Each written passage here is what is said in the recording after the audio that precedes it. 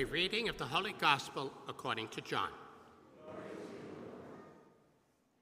On the evening of that first day of the week, when the doors were locked where the disciples were for fear of the Jews, Jesus came and stood in their midst and said to them, "Peace be with you." When he had said this, he showed them his hands and his side. The disciples rejoiced when they saw the Lord. Jesus said to them again, "Peace be with you. As the Father has sent me, so I send you." And when he had said this, he breathed on them and said to them, "Receive the Holy Spirit. Whose sins you forgive are forgiven, and whose sins you retain are retained." Thomas, called Didymus, one of the 12, was not with them when Jesus came. So the other disciples said to them, "We have seen the Lord." But he said to them, "Unless I see the mark of the nails in his hands, and put my finger into the nail marks, and my hand into his side, I will not believe." Now a week later, his disciples were again inside, and Thomas was with them. Jesus came, although the doors were locked, and stood in their midst and said, "Peace be with you." Then he said to Thomas, "Put your finger here and see my hands, and bring your hand and put it into my side, and do not be unbelieving, but believe." Thomas answered and said to him, "My Lord and my God." Jesus said to them, "Have you come to believe because you have seen me? Blessed are those who have not seen and believed." Now Jesus did many other signs in the presence of his disciples that were not written in this book.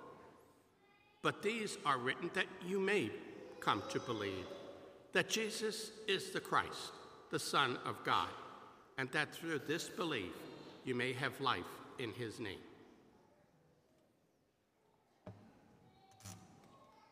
The Gospel of the Lord.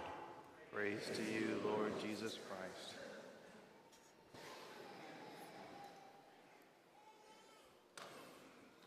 The Lord be with you. I hope everyone's had a great Easter week so far. You might notice that I did catch a cold over the last few days, so if I can't get through the homily and I have to cut it short, we'll just say it was the Holy Spirit kind of, guiding me in that moment.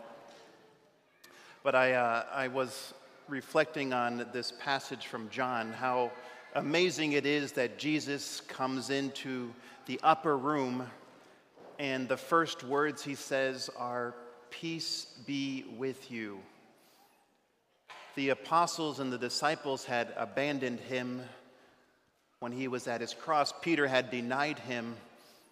And instead of scolding them, instead of rebuking them, instead of criticizing them, or some, you could say, comment that one of us would probably make in that moment, Jesus says, "Peace be with you." And then he tells Thomas to come closer, to come to him, to touch his side and to believe. Jesus, after the resurrection, he's just on a whole different plane. His demeanor is changed. He's no longer just, in a sense, hiding his divinity. His divinity is present for all to see, and he's a man on a mission. He wants us to come with him. As I was reflecting on that, I remembered a painting that is a Renaissance painting, one of the most famous ones, at least according to the art historians. It was a painting of the resurrection by an Italian named Piero della Francesca.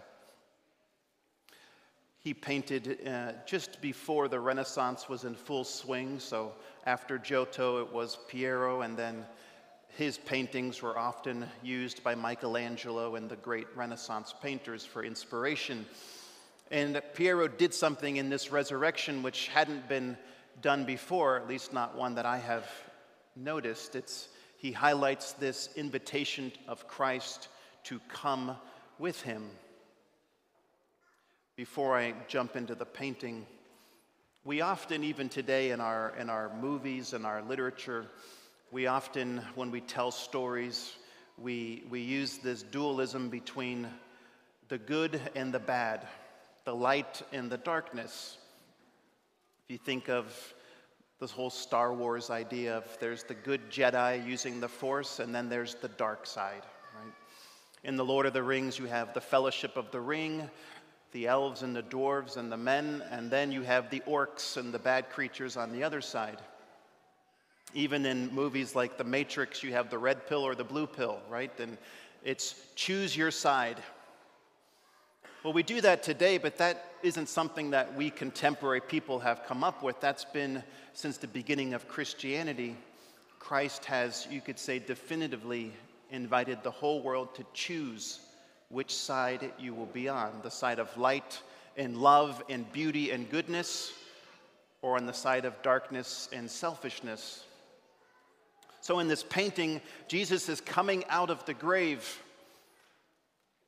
His look on his face isn't a tender look. It's not majestic. It's almost haunting in a way. He's just faced death and been victorious, and his eyes seem to be making an invitation to you. He's trying to tell us something. Now, in the painting at the bottom, you have these 4 soldiers. They're in contemporary, or you could say Renaissance era armor, and they're asleep. They represent all of humanity that is often unaware of how great God is and of the salvation that Christ has won for us. Piero's making an invitation. Make sure you're not asleep. Make sure that this Easter you are aware of God's great gifts. Now, in the painting, if we just zoom out on the left of the painting, it's a winter scene of dead trees. And then when you get past the flagpole, everything becomes summer. It's a little faded because it's an old painting, but Piero made the difference between light and dark, winter, summer. And what Piero did here, which hadn't been done before, was he painted Christ holding a flag as he's coming out of the grave, victorious, the King of Kings. There's a flagpole in his hand. There's a flag with a cross on it. And that's in the time of Piero. Italy wasn't one country. It was divided into little kingdoms and little fiefdoms, and it was normal that you would have to give your loyalty or allegiance to some king on the earth. And the idea of whose flag do you fly, under which banner do you fight, was a common theme. In fact, St. Ignatius of Loyola, when he founded the Jesuits, the Company of Jesus they called themselves, the idea was to choose Christ and to fight for him alone, and to take that flag. So the way Christ is looking at us, holding his flag, there's that invitation for us today. Whose side will you be on? Will you choose light and goodness and beauty and Christ, or the selfishness of a life out in the pigsty, as Jesus used in the prodigal son parable? Now, Piero, he actually put a little hidden message in this painting. He painted himself.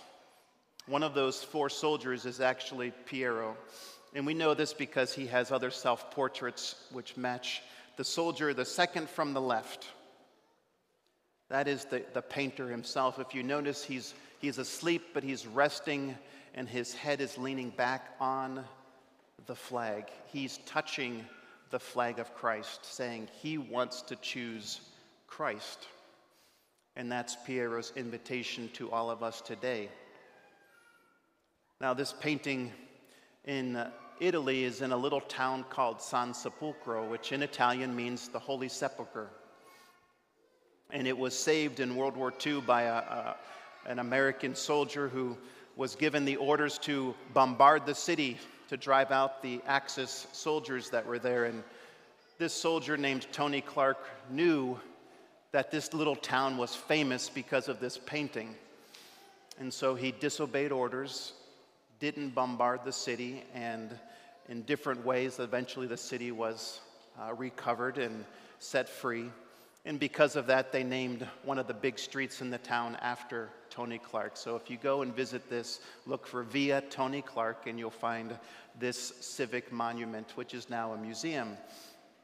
It was where the town people would gather before their big civic meetings and as a community would choose Christ. And so, my brothers and sisters, I wish it were as easy to say, right now, choose Jesus. It's not that easy, because we don't choose by just the little words we might say here this morning. You choose which side you're on by the way you live your life. And that takes a lifetime to say yes to Christ. Even if you're like Piero, I would put myself in his camp. You could say, recognizing that so often you're asleep, so often you're unaware, so often you're not giving the best of yourself. Right?